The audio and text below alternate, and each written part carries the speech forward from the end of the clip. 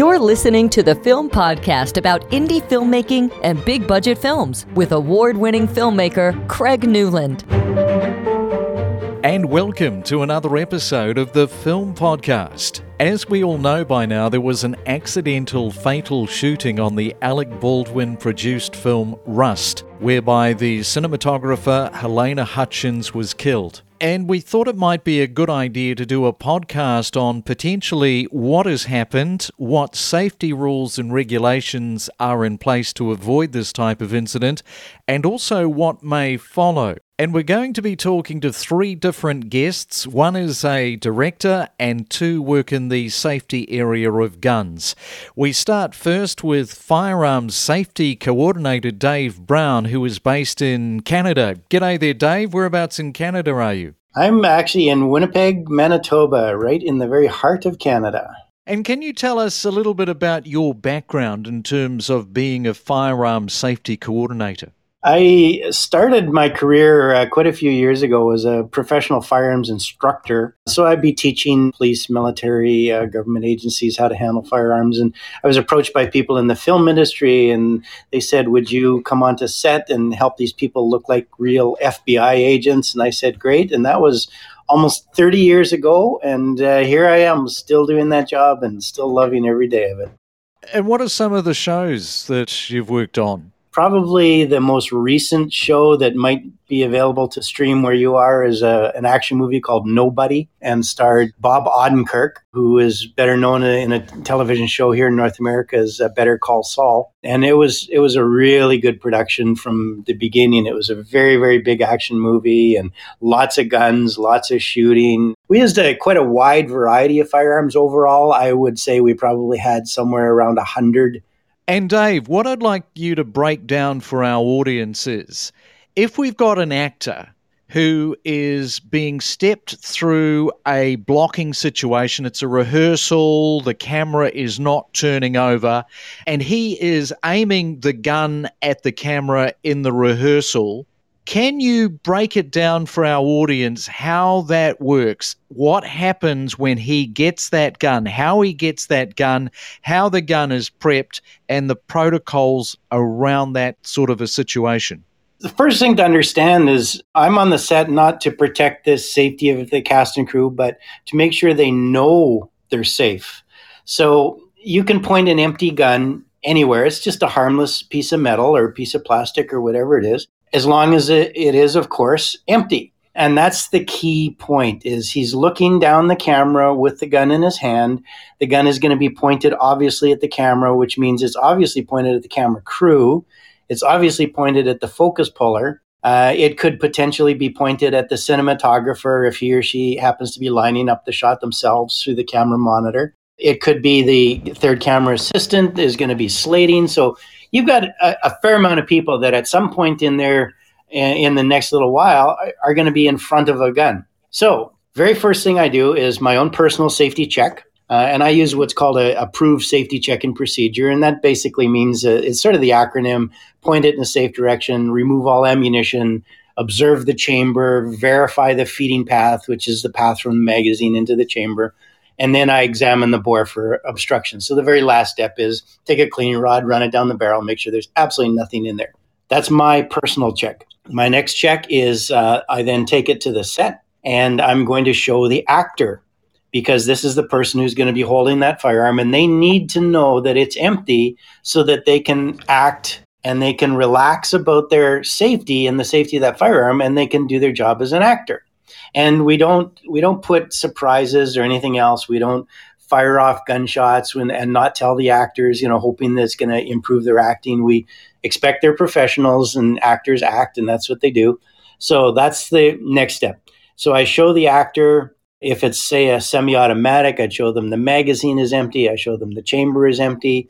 If it's a revolver, I'll even go the extra step. So let's say it's a single action revolver, Western style. I'll open the loading gate. I'll take the cylinder and I start turning the cylinder slowly so that that actor can see inside every single hole, the chamber where the cartridge would normally be. So there could be, on the average revolver, 5 or very likely 6 separate chambers. I don't require the actor to count. I just simply rotate all the way through, complete revolutions and at least 2, and if not 3 revolutions. So once I've done that, then I invite the other people. And this is where anyone who's in front of that firearm are also going to come over, and they will inspect exactly what the actor has just inspected. So I'll do exactly the same thing for them. And I conclude that inspection with, again, another barrel check. I'll put a rod down the barrel. And then I'll invite anyone who would like, and any person on that set, whether cast or crew, have the right to inspect that firearm. So routinely, you would get the camera crew, people that are going to be actually having it pointed at them. Cinematographer, you may get director, you may get producer. So it's basically whoever wants to see this firearm, come on over, and you get to witness it as well. And then the very last thing I do, which is kind of interesting, is I close that loading gate, I take that revolver, and then I point it away from everybody, usually down at the ground, and then I start bringing the hammer back and I click on every single chamber. And this is a routine practice, so if there's 6 chambers, I'll click 8 times, and that is an absolute 100% proof that there is nothing in there, there's no possibility of that firearm ever going off. So it's not a matter of them just checking it visually. They can see for themselves that I could click that gun as many times as I wanted, and there is absolutely nothing that is going to be expelled out of that. And, of course, it's slightly different procedure when we're loading with blanks, but the blanks are very rare. The vast majority of time those firearms are on set, they're empty and they have to be checked empty. So you're looking at a lot of eyes looking at that firearm being handled and safety checked multiple times. I go through that every single time. I also personally check it when the actor hands it back to me. So multiply, you're familiar with this, multiply 2 or 3 scenes by 5 or 6 setups per scene, by 5 or 6 takes per scene. And you're looking at a firearm that gets checked redundantly dozens of times. I think you bring up a really good point that I've only just thought of now. To do all of the safety correctly, it takes a lot of time in the schedule. I can see whereby some productions may get a little bit sloppy in terms of trying to speed that process up. Is that ever a concern? Is that ever raised to you in terms of we need to get this cranking? We need this to be faster. We're taking too much time. That's a really interesting question. And I'll tell you the honest truth. In 30 years in the film industry, I have never, ever been pushed for time. I work quickly, obviously, and you have to be working quickly. But at the same time, I also work safely. And I would never hand over that gun to the actor, finish all my safety briefings until every person on that set is satisfied. Now, normally what would happen is the first setup of the day, you'll get 4 or 5 people come in and they'll check it. Maybe the second setup. And after that, they're going, okay, we've seen it. We've witnessed it. We can see him pull the trigger from back here. Everything is fine. So it could be, it's not a very slow process, and certainly not as slow as setting up the lights and everything else. At the same time, I've never been pushed. I've never been rushed to the point where I felt that it was unsafe. So let's go to people in front of the gun. If these procedures are followed and the cinematographer, the camera operator, other people around that camera see what you are doing, witness what you are doing, they feel comfortable standing in front of the gun. Yes. And, you like to say we don't point firearms at people. It's always pointed to the side, and especially when we're shooting blanks, it's always what we call cheated to the side. But the reality is they're moving around. They're, okay, can you try this angle? Can you try that angle? We got to look at this. Firearms are pointed at people all the time. The crew is going to be in front of there, the focus puller, the camera operator. Sooner or later, someone is going to get in front of that gun. And that's why we make sure that not only is it safe, but they know they're safe. Can you tell our filmmaking audience who actually should be passing the gun to the actor? Who is authorized to do that?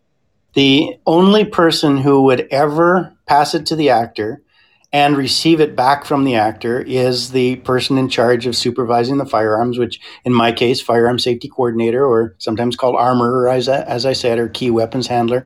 If it's a very large film and there's multiple firearms and we have multiple people, We'll have weapons handlers working under the key weapons handler of the armor. The standard practice is that the person who handed you the firearm is exactly the same person that you give it back to. You don't give it back to the other handler. You don't give it back to the person in charge of the safety coordinator if they weren't the ones who handed it to you.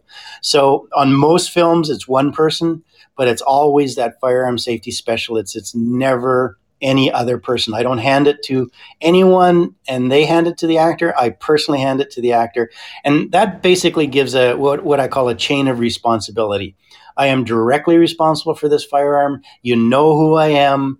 I have a nice big name tag. I have a nice distinctive hat that if people can't remember where I am or what my name is, I just have this hat. I'm standing, literally feet away from them, very, very close to them at all times. If the cameras are rolling, I'm just off camera. If we're inside, I'm never outside the room. I'm always in the same room. If they have to ask someone else to leave the room, to leave room for me, that so be it. I'm always right there. And then once the scene is finished, regardless of whether it's a rehearsal or whether it's an actual take, they hand it directly back to me, and that's it. It's only one person. Now, answer me this. The first AD, we know as filmmakers what the first AD's responsibility is for organising and running the set. Now, when the gun is passed to the actor and we're at that stage where we're getting ready, the first AD is then taking over running the set. You step back and the first AD gets on with their job, correct?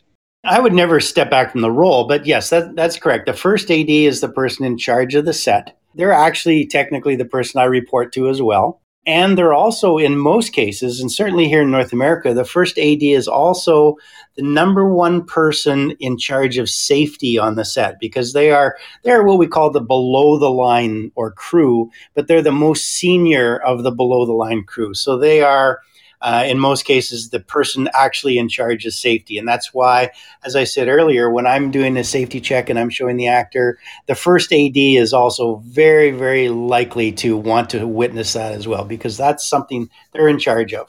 So I would simply, I don't step out of my role, but I step back. The firearm is now in the actor's hands, and now it's up to the first AD, and they're controlling the actor. And this is why I made the point earlier that, yes, we are going to be pointing firearms at the crew, simply because if you're trying to line up the shot, the first AD is going, okay, can you do this? Can you move this way? Can you move that way? Or the director, if they're working with actors, will be directing the actor. Are you going to move this way?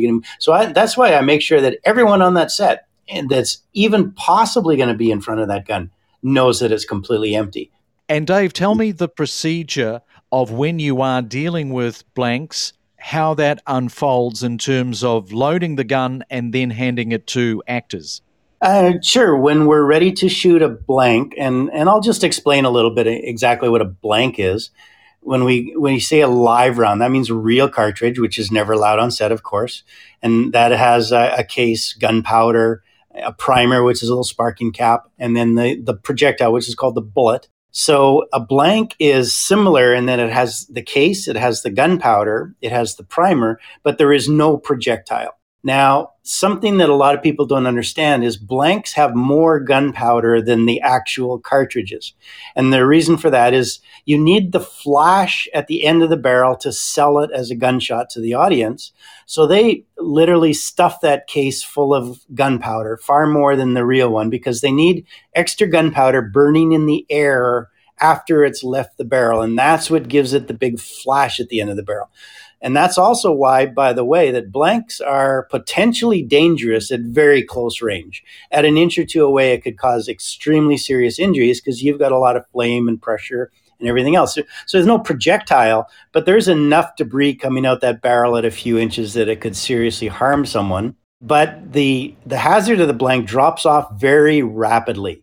Because that explosion is a bit of a cone shape, the dangerous range is very close, but they're very safe to use at farther ranges. Now, exactly what those ranges are is very dependent on the firearm, the power of the blank, and that's where having an expert firearm safety coordinator such as myself You absolutely need them on set because they're the people that know those dangerous ranges, know how far away to keep people. If the director says, I need this person shot at this distance, which is rare because usually the person getting shot is not even on the camera. They're not on frame at the same time. But in the odd time, they want them close together. So I would know exactly how close together those people could be because I know exactly the performance of that blank. The other thing, too, is that the crew are also getting the blank fired in their direction. And this is where we're working with safety gear. So we're working with eye protection and hearing protection are the two key points. And in some cases at very close ranges, we'll even resort to shields and even a shield in front of the camera that'll shield the camera. And what we use for a shield is a material called polycarbonate. It's very expensive, far more expensive than plexiglass, but it is very, very strong and it'll provide good protection against the blast of a blank at literally contact distance, which without that shield could potentially be could be fatal. So the procedure with the blank is the blank is not loaded into the firearm until the very last second. I wait for all of the other crew to do their jobs, the hair, makeup, wardrobe, and then I'll wait for the third assistant camera to slate the camera. And once everyone is out of the way, in fact, I'll even wait until they're rolling sound. Then the very last step is I load the firearm. I hand it to the actor. I'll always ask the actor, I'll say, are you ready? Just to give them that final, no, I'm not ready, or yes, I am ready. And then I'm ready. The gun's ready. The actor's ready. And then I will announce to the crew and over the walkie-talkie, I'll say the gun is hot. And that's a sign to everyone that the blank is in the firearm. The actor's ready to go. Everything's ready to go. So the very next thing they will hear is the director saying action. And then we go into the scene. And joining us now is Derek Bort, a film director, producer, and writer. You might remember Derek, we spoke to him a few months ago about his new Russell Crowe movie, Unhinged. G'day, Derek. Good to have you back. Oh, great to be here. Thank you for having me. I thought it was good to talk to you because you've done a couple of movies that have involved guns. As mentioned, the Russell Crowe movie Unhinged and also American Dreamer. So tell us a little bit about your experience from a film director's point of view. You're not an armourer, you're not a first AD, but from what you have observed on two of your films where guns have been used and the sort of protocols that you've observed while filming. Sure, yeah. Well, I guess, for starters, I am not a gun owner. I'm not really a gun person. So I definitely have a reverence for firearms in a way that a healthy respect for them. So, when I have been in production and there's some kind of a gun or firearm on set, every time I've used one, the first AD has always led a safety meeting where the armorer has presented the weapon or weapons in a way that allowed the key people on set to inspect the weapon, ensure that there were no live rounds involved. The more eyes on it, the better, and the entire production has stopped. Regardless of how inconvenient some people may think that is, it's definitely something that we've always done, and you're making sure that you get as many eyes on the weapon as possible and ensure that it's safe. And then once it's safe, it can be handed to whoever is going to be using it in a way that this person can trust that it's going to be okay to do what they're supposed to do in the scene. I mean, I think that that's really, look, the safety is the key, but you also, as far as the person who's using it, an actor is in a different headspace. They're preparing for a role. They're preparing for a scene, whether in character or just, trying to get into whatever headspace they need to be in. And part of my job is to make sure that they're in a safe space, safe environment to not only go places within themselves that they need to go, but also that the set is safe. Like I said, there's a protocol there that I've always seen followed and pretty standard, I guess, among an armorer and a first AD trying to run a set, dealing with something potentially be dangerous, let's say. And that sort of leads to the question about the whole authenticity. When you consider that the film industry is a multi-billion-dollar industry, which is incredibly, as you know, Derek, competitive, any edge a film can get to enhance the viewer experience, a producer will always consider what those options and the route that they could go down. So is that sort of relevant, talking about that very question, authenticity? I've worked with squibs. I've worked with, blood effects and muzzle effects and and smoke effects and all those kind of things as well. And I just think there's such a variety of ways you can achieve the same thing. And a lot of it's a function of budget and time, and take a path that gives you the kind of authenticity that you're looking for and is affordable and is safe. It's a process of trying to figure out how to get that authenticity in every aspect of filmmaking. It's not always easy. If you are a production company, you will engage someone to interface with a company that rents out guns.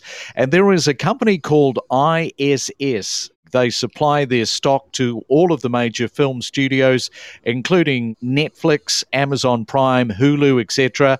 And joining us is ISS CEO Greg Bilson. Welcome to the Film Podcast, Greg. Thank you for having me.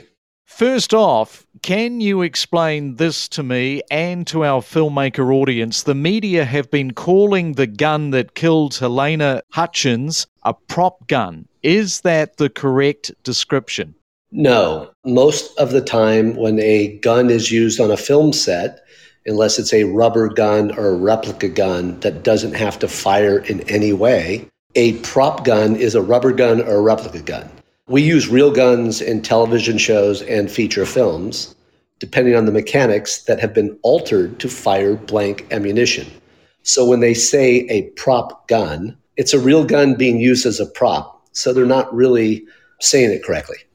And one of the reasons that productions use blanks to shoot is for the whole recoil aspect that the gun gives off. Again, it's one of those authenticity parts to using a real gun. So I'm surprised that there isn't a gun that's been developed that has some sort of a spring system that may not fire blanks, but offers an alternative to the whole recoil.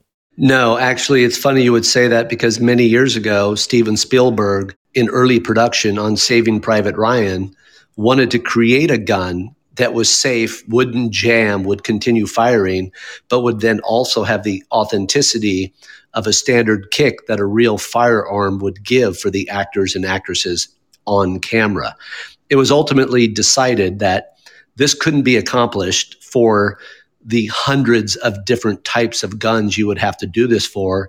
And the reality of war, he ultimately determined, is that jams really happened in war. So we taught the actors and actresses how to clear a round and do that as they would in a normal war environment. And so they just went with standard guns, shooting standard blanks. So do you think now, with what has happened with this death, that perhaps somebody will design a gun with that, I guess it's some sort of a spring mechanism that can mimic the recoil? No, I don't think that there's a need for it. As tragic as this accident is, it's incredibly rare for an accident like this to take place on a film set anywhere in the world. We shoot millions of rounds on an annual basis on thousands upon thousands of productions without issues. But protocols that have been established were not followed in this film in New Mexico. I don't want to get into specifics about this particular incident, but what tends to happen that you know about in terms of how guns are brought onto a set? Well, yes, I've been a property master in Local 44 for approximately 35 years. I have done armor work on a few different films. That being said, there are many people more qualified than myself, but the way we would do it on a film set is you always want proper dominion and control of any real firearms on a film set. Because of the logistics of some sets, you have to roll in a mobile cart that would accommodate these weapons. You would never leave a cart that was unlocked and available to anybody in an insecure manner. period, end of story. If you had to leave the set for some reason, everything would be secured into a lockable cart. You would let the AD know you were stepping away for a moment, or have one of your other mates jump in and make sure that everything was safe and secure. And you would come back, and then you would unlock everything and make sure everything was safe. Literally every time you hand a firearm to an actor or actress, you go through a set of protocols. You show them what it is you're giving to them. You show them that it's empty, or you show them that there are 2 blanks that are in it for the 2 shots that he needs to fire in this scene. Every single element is gone through in great detail, and you never deviate from that. The AD, generally speaking, is the first safety officer on a film set. They're kind of the captain of the football team, so to speak. So I would have a lot of communication with the AD. So I would let them know, and they could then broadcast on the radio.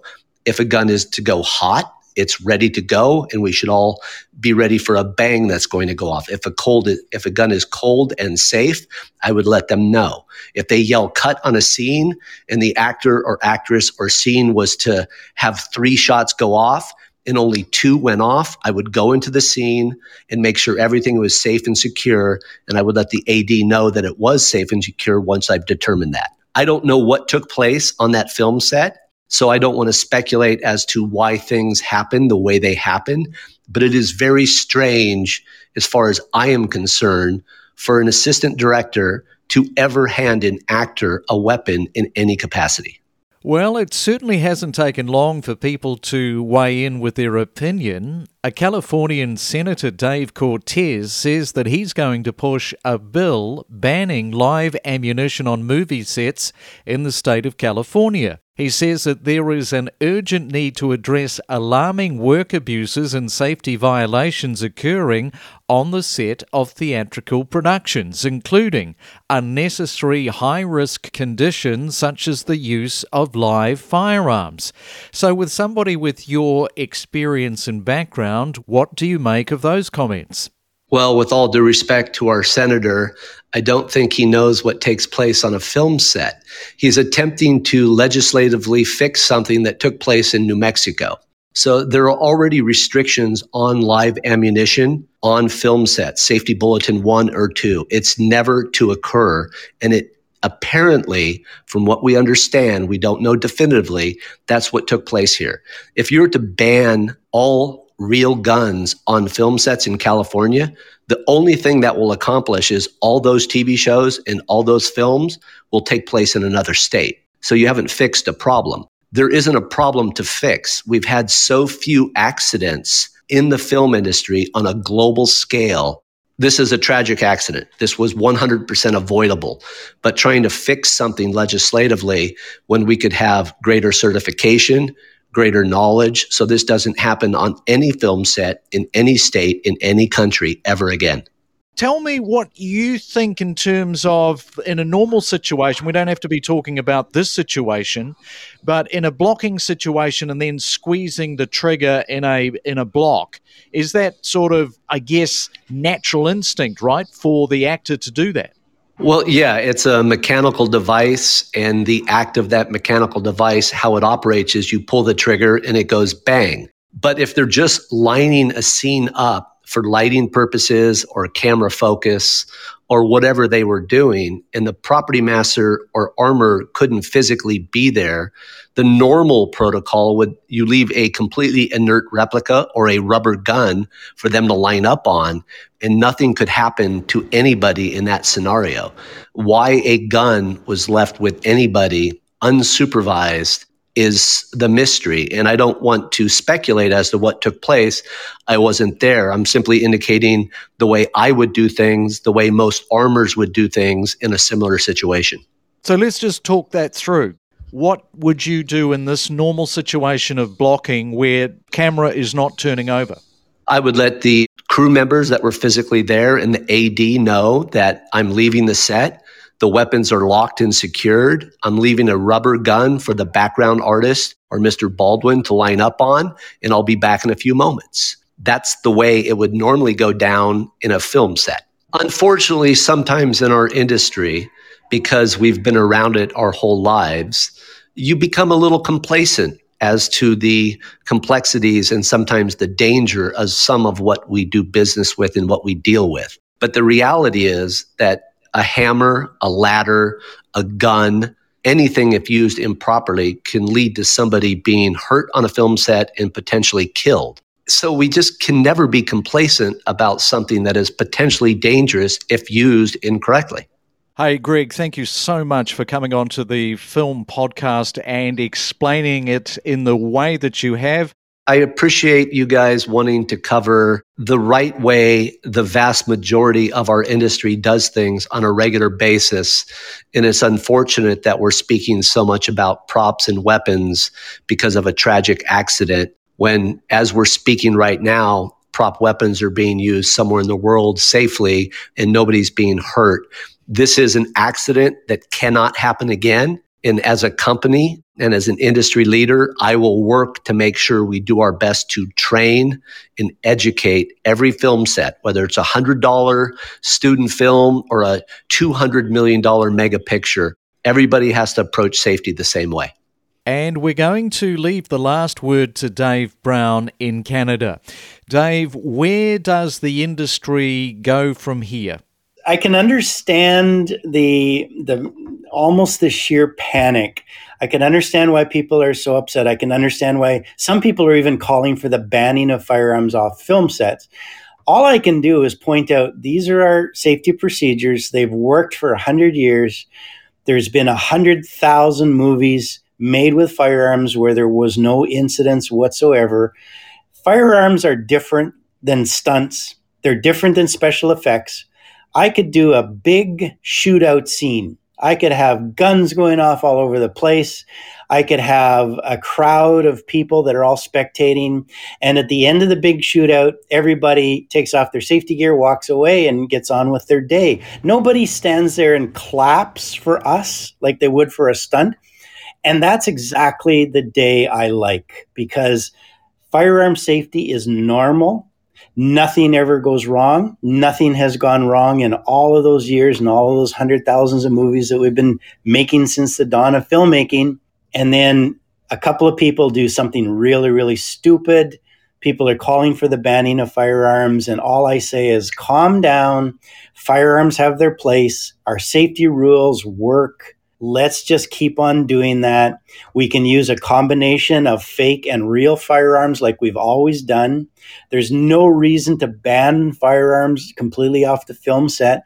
And the other thing is that, are you willing to live with the results of that? Because in any kind of knee-jerk reaction, there's always unintended consequences. One of them being, first of all, we need people that are experienced. We need people that are trained, that are skilled in the handling of firearms. So as soon as we switch to all plastic guns, we've now gone backwards, because now the producer can say, hey, I can save money.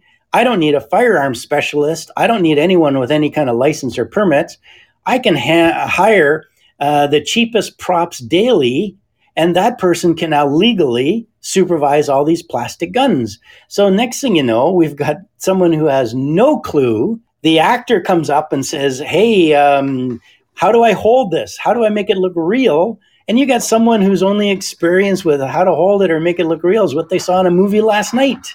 So we'd end up actually going backwards. Not to mention the director is going to say, okay, in this scene, FBI agent Turner is going to duck in behind a pillar, pull her magazine out of her pistol, and she notes, oh, there's only one round left, and then she inserts it back into the pistol again. Guess what? Can't do that anymore. Fake guns don't work like that. They don't have magazines that work like that. You can't stick a dummy cartridge in the fake firearms magazines. You can't film down the barrel anymore because it would look like a pellet gun. There's so many things that you won't be able to do anymore. So to me, that's not the answer. The answer is let's continue to do exactly what we do, and that includes multiple checks, done multiple times and observed by multiple people all day long. It's worked for us, so let's just keep on doing that. Dave Brown, Firearms Safety Coordinator, thank you so much for coming on to the Film Podcast today and just giving us a little bit of a perspective into firearm safety and a bit of a breakdown on the do's and the don'ts, essentially, around what should happen on a film set. Thanks for your time. Well, thank you very much for your time. You've been listening to the Film Podcast with Craig Newland, your weekly podcast about all things behind the camera and in front of it. Until next time, have a great week.